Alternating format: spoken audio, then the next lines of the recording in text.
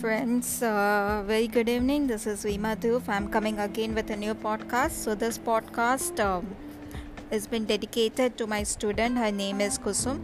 She has told me, ma'am, please do let us know that what are the basics which is needed to develop a skills.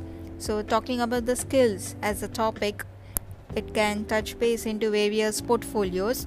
Skills हमेशा अलग अलग चीज़ों में हमें काम लगती है.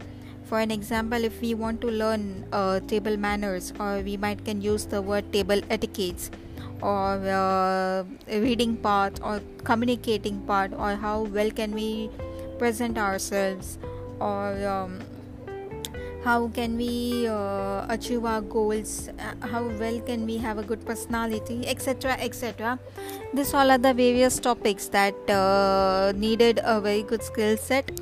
So if you wanted to polish upon and if you wanted to do it good, I would strongly recommend that go through certain books which is available in the market, and might as well we can observe certain great personalities, famous personalities, how do they talk and how do they do the things. So that can also make us understand and can make us learn from it. So far I have possessed this knowledge and would like to share it to you. Thank you so much for listening. If you have any doubt, you can certainly ping me, and please be safe, take care. I'm signing off. Thank you very much.